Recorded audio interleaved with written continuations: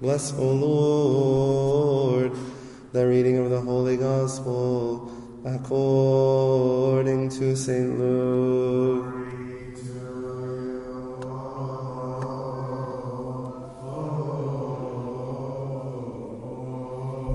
Our Lord, God and Savior and King of us all, Jesus Christ, the Son of the living God, to be the glory forever. Amen.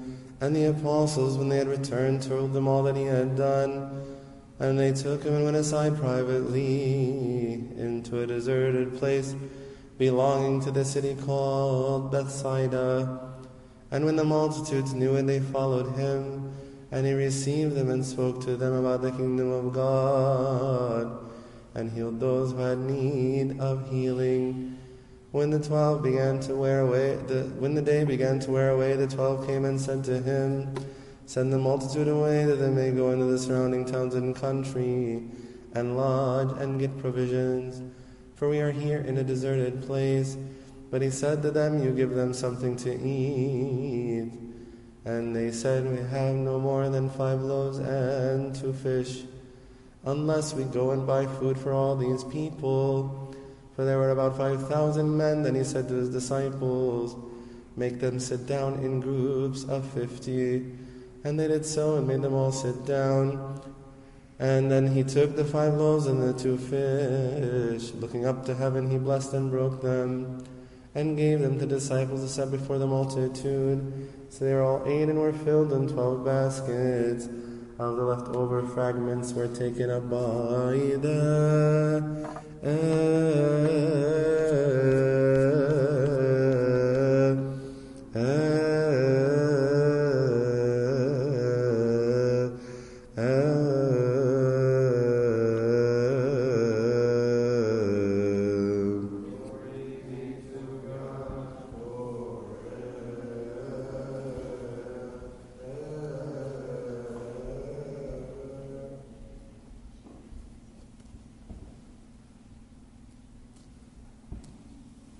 In the name of the Father, and the Son, and the Holy Spirit, one God. Amen.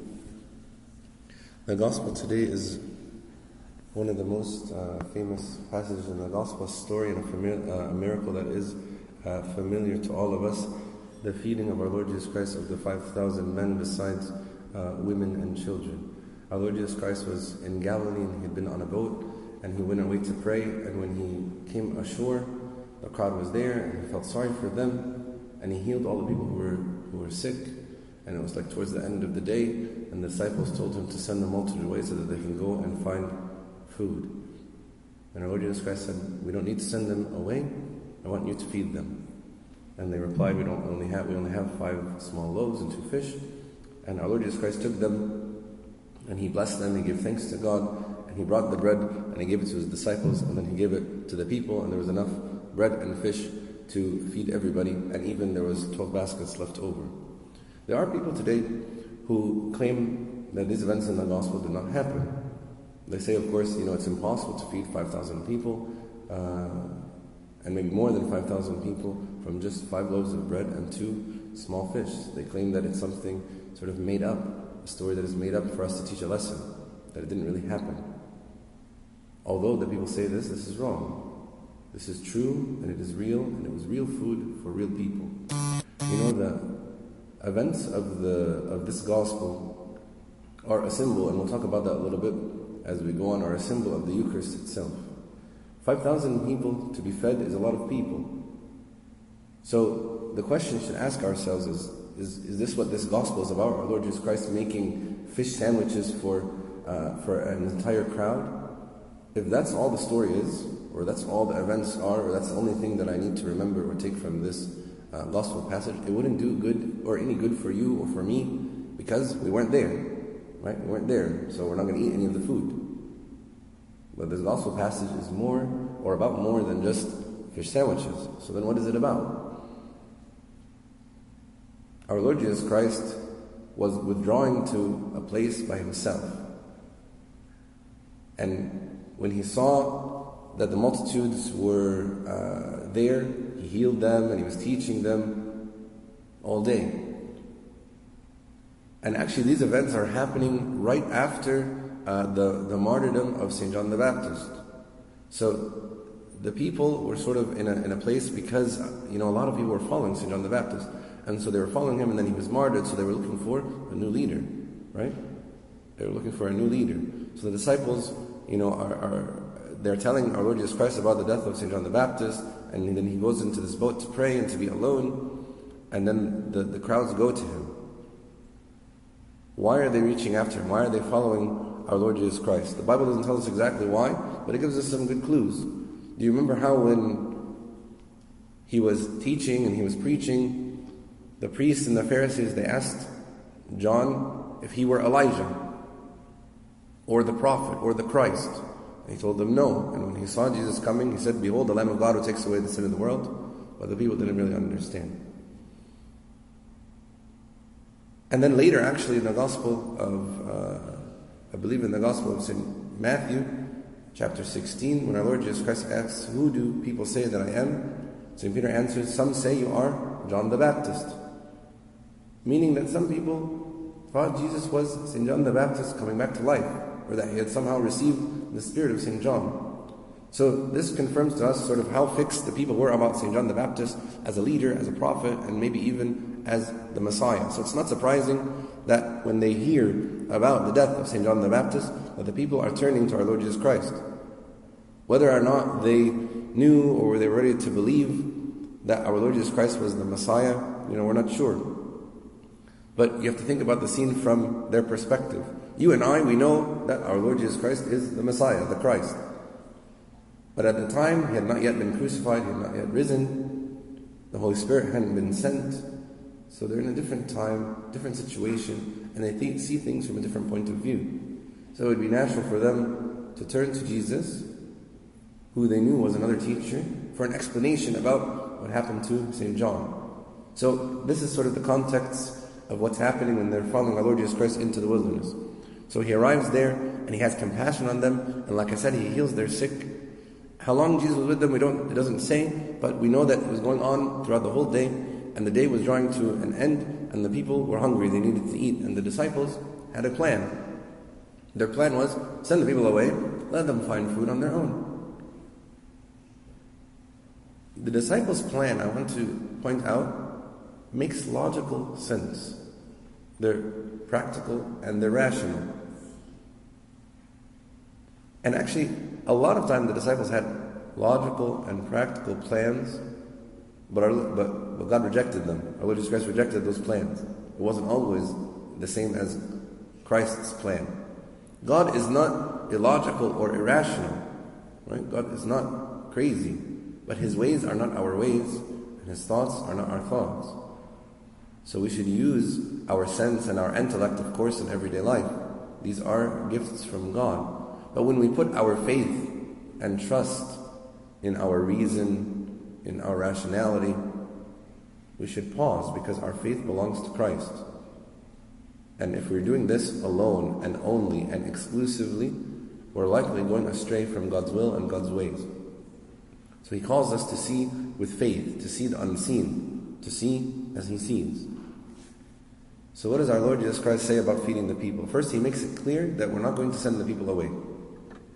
Our Lord Jesus Christ does not send the people away. He does not reject us as sinners, even though we are sinners.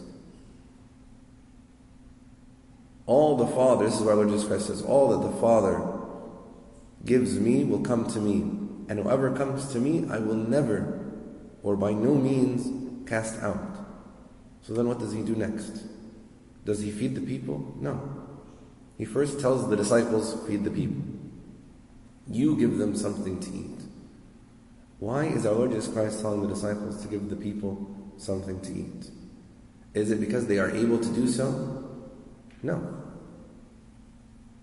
It's so that they know that they will not be able to do it, and that they and we are dependent on God. So the disciples find some bread and some fish. That is clearly not enough. What does our Lord Jesus Christ do? He says, okay, look, here's some bread and fish, and we can sit them down, and we can make this work. Think about what He doesn't say. He doesn't say, look, here's some bread and some fish. It can remind you of a meal you might have had before. Think about that and it will fix your hunger. Right? He doesn't do that. Like I was saying in the beginning, the feeding of the multitude is a symbol of the Eucharist. He doesn't say to the people, think about this and you're going to get filled. Just imagine it. He multiplies the food so that there is real food for real people. So having done that, he multiplies it so that, does he multiply it so that, everybody just has like a tiny taste, but not enough to feed them? Does he say, for example, eat this small bite of bread and this little piece of fish because it represents the meal that you can have later when you get home? No. He multiplies the food. The disciples hand it out and there is plenty of food, plenty for everyone. Everyone eats. Everyone is full. And to prove that everyone is full and wants no more, our Lord Jesus Christ makes enough so that there are leftovers, 12 baskets. In doing this, our Lord Jesus Christ is showing the people, and He's showing you and me, that He is Lord. The one who made everything out of nothing. It's nothing for Him to make much out of little. If our Lord Jesus Christ can create bread and fish, and He did, He can surely multiply this bread and fish in a very easy way. Then this is something more, or He is something more than a teacher and than a rabbi. He is more than a prophet. He is at the very least on the level of Moses, who is able to pray and bring manna in the wilderness for the people of Israel. Or Elijah, who multiplied the meal and the oil for the widow so that it didn't run out. So, again, it would have been great for us to be there and have seen and had fed from the food. But still, this event is not only about feeding those 5,000 people. It's not about just bread and fish. It was real food for real people. So what does it mean for us? Look carefully at what our Lord Jesus Christ does. First thing He does, He had compassion on the people. The same way that He has compassion on you and I. And then He provides for the people in a real and tangible way. If you look at the text, if you look at the passage that we read, it says, He looked up to heaven and said a blessing. He looked up to heaven and blessed. And He broke the loaves and gave them to the disciples. And that should sound very familiar. That should sound very familiar. On the night our Lord Jesus Christ was betrayed, He took bread, and when He had given thanks, He broke it and gave it to them. And the same thing we repeat in the liturgy every time we offer the sacrifice. Our Lord Jesus Christ, in this miraculous feeding, is making a picture of the great high feast that He will give to the church in the upper room. And if you think about it, what is the greater miracle? Making a fish dinner for 5,000 people, or giving or making Himself a meal, one that gives life, because it is Him who is life, which is multiplied for over 2,000 years, feeding millions of saints and continuing to do so. Our Lord Jesus Christ, who became a human being just like you and I, knows that we need real food. We don't need just a reminder of what He did on Golgotha. It's not enough to give us a meal which only represents the feast that we will have in the world to come. Something for then, but not really for now. Christ gives us real food for real people, now, today. He doesn't send us away to go buy food. He knows we can't buy it. In the book of Isaiah, He says, He who has no money, come and eat. He doesn't expect us to feed ourselves. He knows that we are dependent on Him because He is life. So that is when He gives us His body and His blood to eat and drink. This is why He gives us His body and blood to eat and drink. Because He came to redeem us, our whole person, body and soul. He doesn't just give us a spiritual form of His body and blood. It's not only that our souls that will be with Him in heaven someday. No, it's in our entire person. All of you and all of me. Redeemed by His mercy, by His grace, by His blood, by His love. So even though He was sinless, He took all His sin, all the sin of the world, and to Him on the cross. He knows that we don't just need our sins forgiven, our spirits renewed. We need our whole bodies cleansed and redeemed. So He gives us real body and His real blood, real food for real people. We're not there for the miracle of the 5 loaves and 2 fish, but we are here for the miraculous meal that we have every time we enter the church. And in it we see that Jesus is Lord.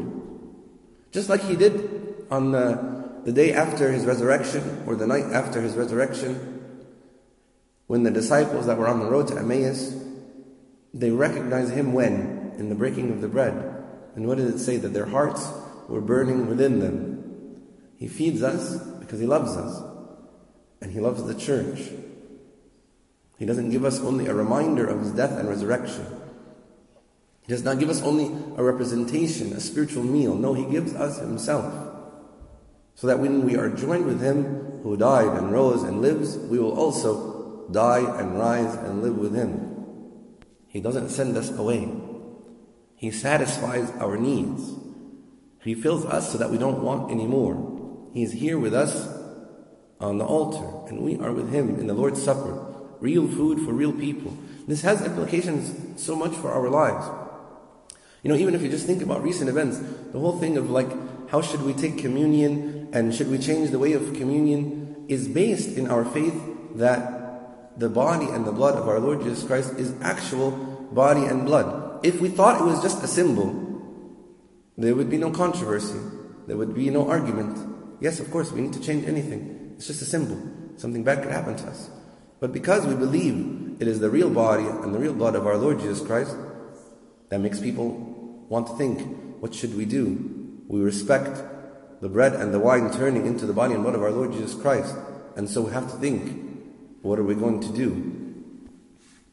Same thing, actually, when you think about a point I want to make also that was brought up a few weeks ago to me. Our Lord Jesus Christ, if you look at the disciples, they're the one who passed out the meal. But who is the one who's performing the miracle? Christ. Christ Himself. Christ is acting by His power. The disciples are ministering by the authority entrusted to Him by Christ. This is important because a lot of people come to me sometimes and they say, Abuna, what if the priest is not a holy man? The priest is a person who is not worthy to be a priest. What is that? How does that affect the sacraments? And actually this was a controversy that was addressed in the 3rd century, 4th century. There were people who had relapsed into some heresies, and people were wondering, are their baptisms valid? Are their sacraments valid? Are the things that they did valid or not? St. Augustine answers this question. He says, therefore, those whom Judas baptized, Christ baptized. So too, then, those whom a drunken baptized, those whom a murderer baptized, those whom an adulterer baptized, if the baptism was of Christ, Christ baptized. So it's an important distinction to understand that Christ Himself is the one performing the sacraments, and the priests are the ones given authority to perform the sacraments through Him. But Christ is the one who's doing the sacraments themselves, not the priests. So this whole event today is a reminder for us about the real presence of the body and blood of our Lord Jesus Christ in the Eucharist, that it is real food for real people. May God give us and continue to bless us with His body and blood so that we may be united to Him forever, and glory be to God forever and ever. Amen.